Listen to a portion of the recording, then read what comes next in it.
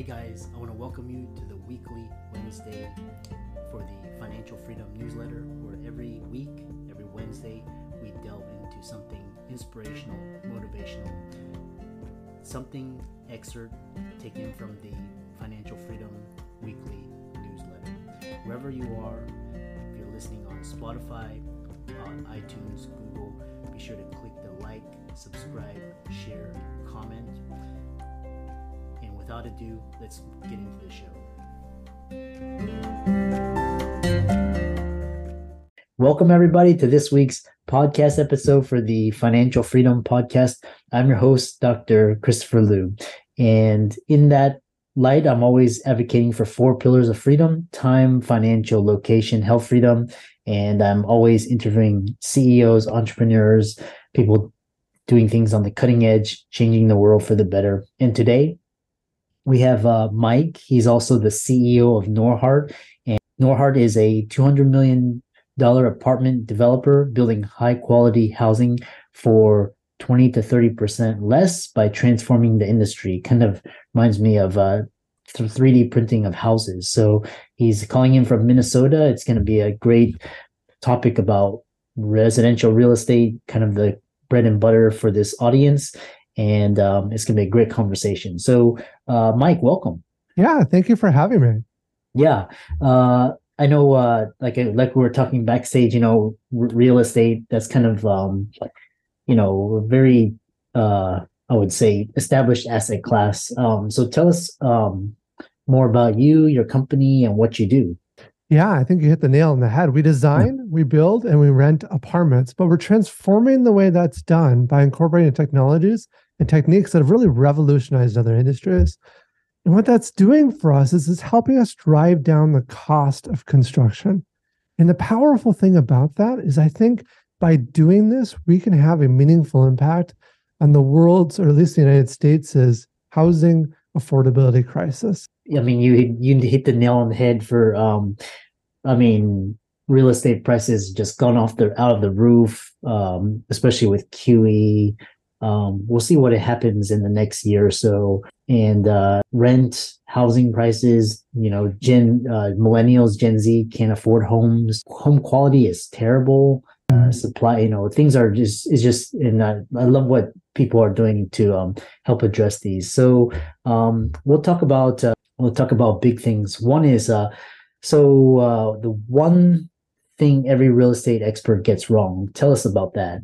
In real estate, it feels, at least in the construction world, because the cost of real estate, I think, is ultimately driven by construction. And I think in that world, what a lot of people get wrong is that they get kind of stuck in their ways.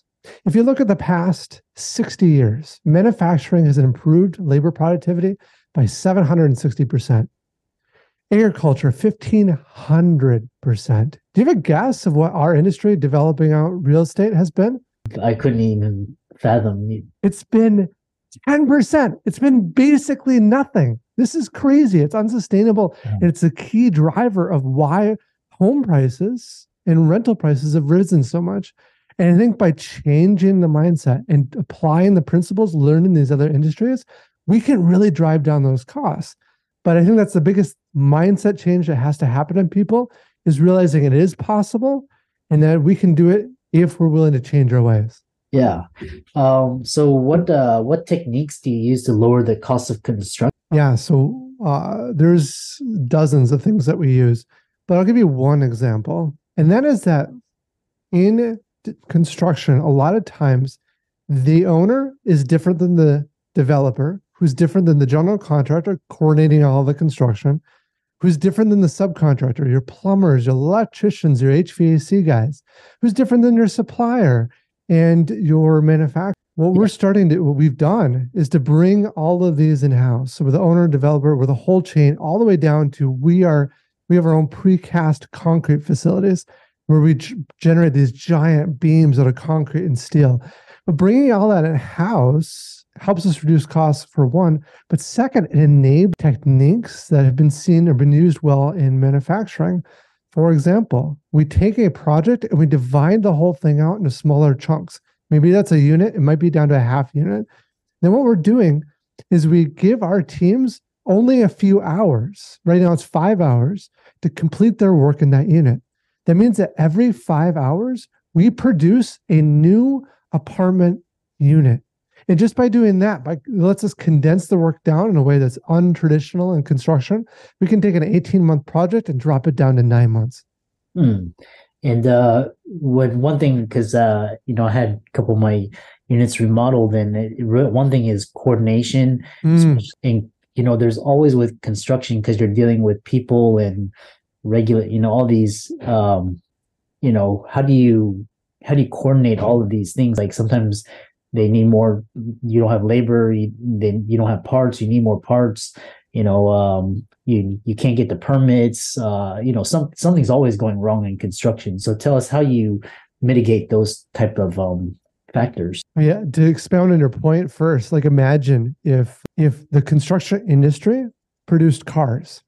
You'd have somebody different doing the wheels, someone different doing the windshield, and someone different doing the door. And then the door company would say, sorry, I can't get here this week.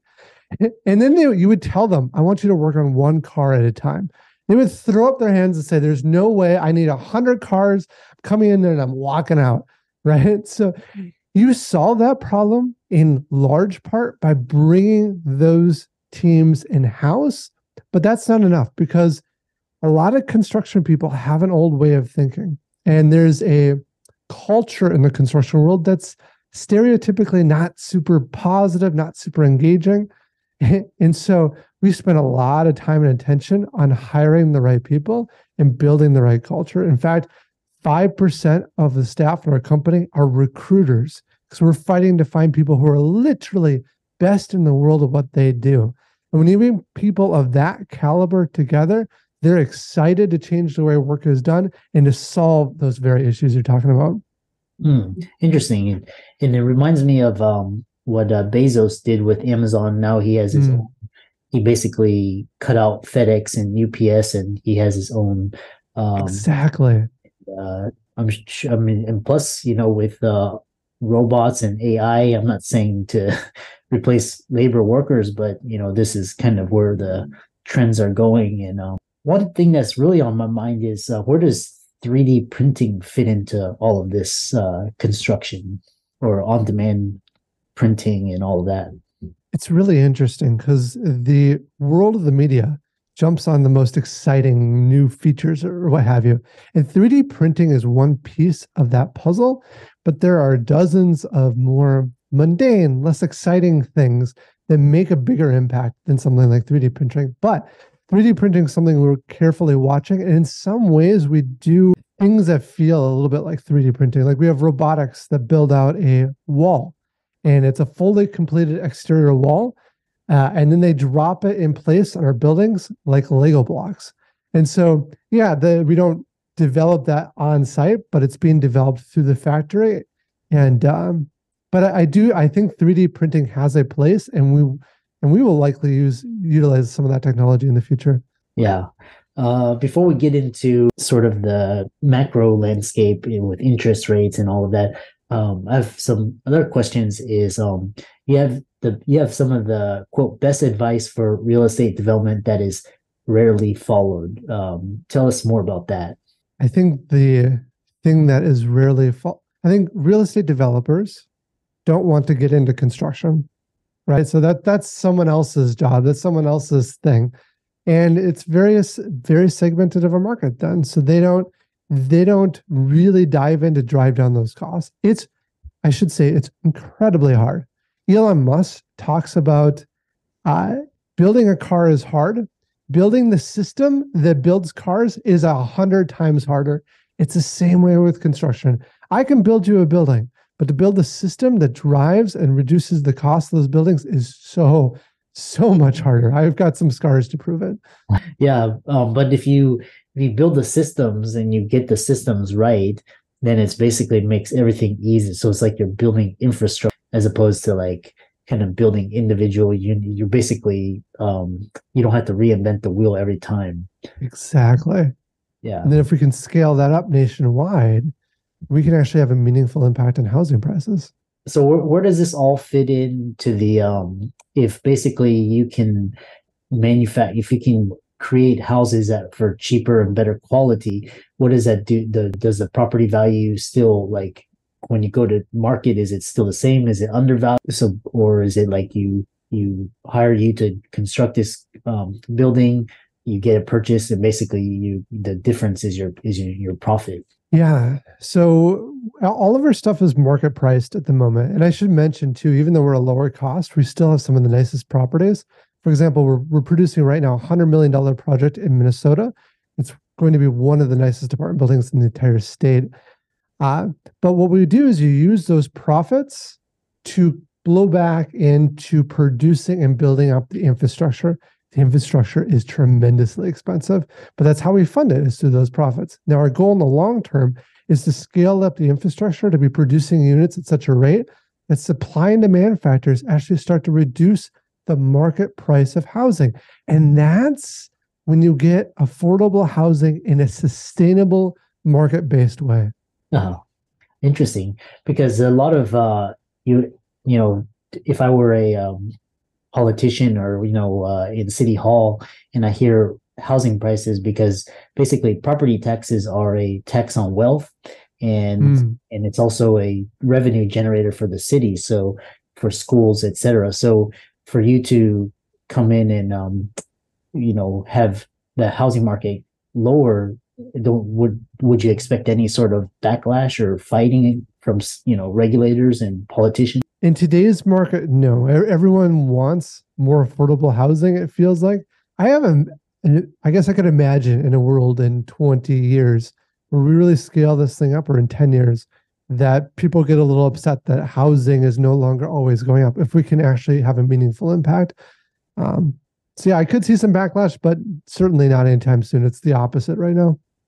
Interesting. Yeah, I'm just and so we talk about affordable housing, and now so where do you see the real estate market? There's so much debate. People say keep investing. Some people say bubble. What is how does the Federal Reserve's interest rate changes affecting development? It's made massive changes, right? The interest rate has risen substantially. What that does in real estate is banks typically fund deals. And I'll give you our deals as an example. That $100 million project in Minnesota. Our cost on a $100 million project is $65 million, which is fantastic. A bank is typically willing to fund at $75 million. Wow. Most developers have to put money into projects. We actually pull money out of projects. Because of the interest rate environment, banks have become more cautious. And now they're only providing $55 million instead of $75 million. So now developers have to bring more money to the table. And for us, it's not a big deal because our costs are so low. For so many developers, and I just got out of a conference this morning where developers were talking about this. For so many developers, their deals don't pencil anymore, right? They were so much on the bubble, the border, that now with higher interest rates, the math just doesn't work. They can't actually give, the interest rates are actually higher than what we call cap rates, which is sort of the return on the overall project. So the equity investors get dismal of a return, and the equity investors aren't interested in that then. Yeah, I'm talking, some of my colleague friends they're in real estate, and then they're saying, basically keeping your cost of debt low, keeping your all of your operating expenses low. Right now, we're like in a lean kind of startup environment, and basically to hedge against those increases, the cost of capital and debt, which is interesting. The other, with that, people say that with how real estate, the market kind of lags the equity market. And so equity markets, took a hit last year, and some say there's a recession looming. The inflation numbers were actually positive this morning, but what do you see, like, the real estate market this year, next year? Is it going to lag it? Is it going to stay stable? What are you seeing? Yeah. So when you look at some of the stats, like new apartment starts right now is down. It's at one of the lowest levels it's been in years. And that's just recent in the last quarter. For housing inventory, the new house inventory levels are at like 9 months, which is as high as it was in 2008. And so what happens is that developers, it takes 2 years to get a project approved and completed. And so there's all these projects in the works that will continue to be in the works. So you got this supply coming on board where the demand side is softening, right? And so we're going to see, I think, housing in a tougher spot in the next year or two. And then after that, I think it's going to flip because all the developments that are not happening now, you're going to see a lag or a shortage in a year or two. One of the things that we're doing for the investors that are involved with us is, in order to protect investors, we're actually building on a platform where people can actually earn an attractive interest rate that's independent of the real estate itself, where you can just earn a flat interest rate every single month on the money you put in. And because of the nature of our business, because our costs are so low, we can protect that money quite well and allow investors to get an attractive rate while not seeing the downside of the market. Interesting. And and then what sort of things do you do to like what sort of returns can people expect, and what sort of strategies are you using to provide that return? Yeah, so so that $100 million project, for example, values at $100 million. Our loan on it is $55 million. What we're doing is we're opening up a window between that 55 to 65 to 75 window. So maybe $10 to $20 million for that project. We'll put money into it through this vehicle. What's nice from an investor standpoint is that real estate has to drop by 20 or 30% before they even get touched at all, right? And so we take that risky point because we trust, we can trust ourselves quite well. The investors take that middle ground where the bank takes the least risky spot. So that's the way we protect the investor. This is actually a newer platform for us. And so it actually doesn't launch until spring of this year for people to have access to it. And so the interest rates will be quite attractive, but we haven't announced what those rates will be, in part because they'll depend on the interest rate environment in 3 to 4 months. Yeah. And so very interesting conversation. I'm always interested in hearing about what new people are doing. And as we come to the conclusion, or nearing the conclusion, what's the long-term impact you hope Norhart will make on the housing industry? One thing I think a lot about, my dad died relatively young, and I think how short life really is. So the question I ask myself is, how do I want to spend the minutes that we have here on Earth? And for me, the answer to that is, I've always wanted to make some kind of meaningful, positive impact in the world. And that positive impact that I think we can make in our lifetime is to drive down the cost of housing to make it more affordable for us. Yeah, really. So that's a really powerful why. And I really enjoyed this conversation. For people listening, how can people follow you on social media, visit your website, contact you? Yeah, our website is norhart.com. That's NORHART.com. On there, you can click and see our Invest tab, where you can learn more about the investment options and sign up for a newsletter, be the first to be allowed into that program. We also have a podcast that we're launching in a month or two that's being recorded right now on what it takes to become a unicorn or $1 billion company. And you can also connect through there onto my social media. And for all the listeners out there, Mike's he can be followed on Facebook, LinkedIn, Insta, Twitter, and YouTube. So be sure to check those out, and his website. And with that, thanks so much for coming onto the show, and thanks for providing so much value to the guests. Yeah, thank you so much for having me.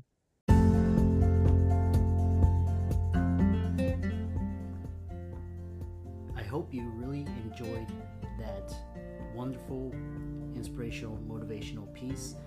Again, wherever you are listening, if you liked it, be sure to like, comment, share, subscribe. We're on everywhere: Spotify, iTunes, Google, Amazon, Audible. And without much ado, be sure to thank this show's sponsors, and we'll see you next week.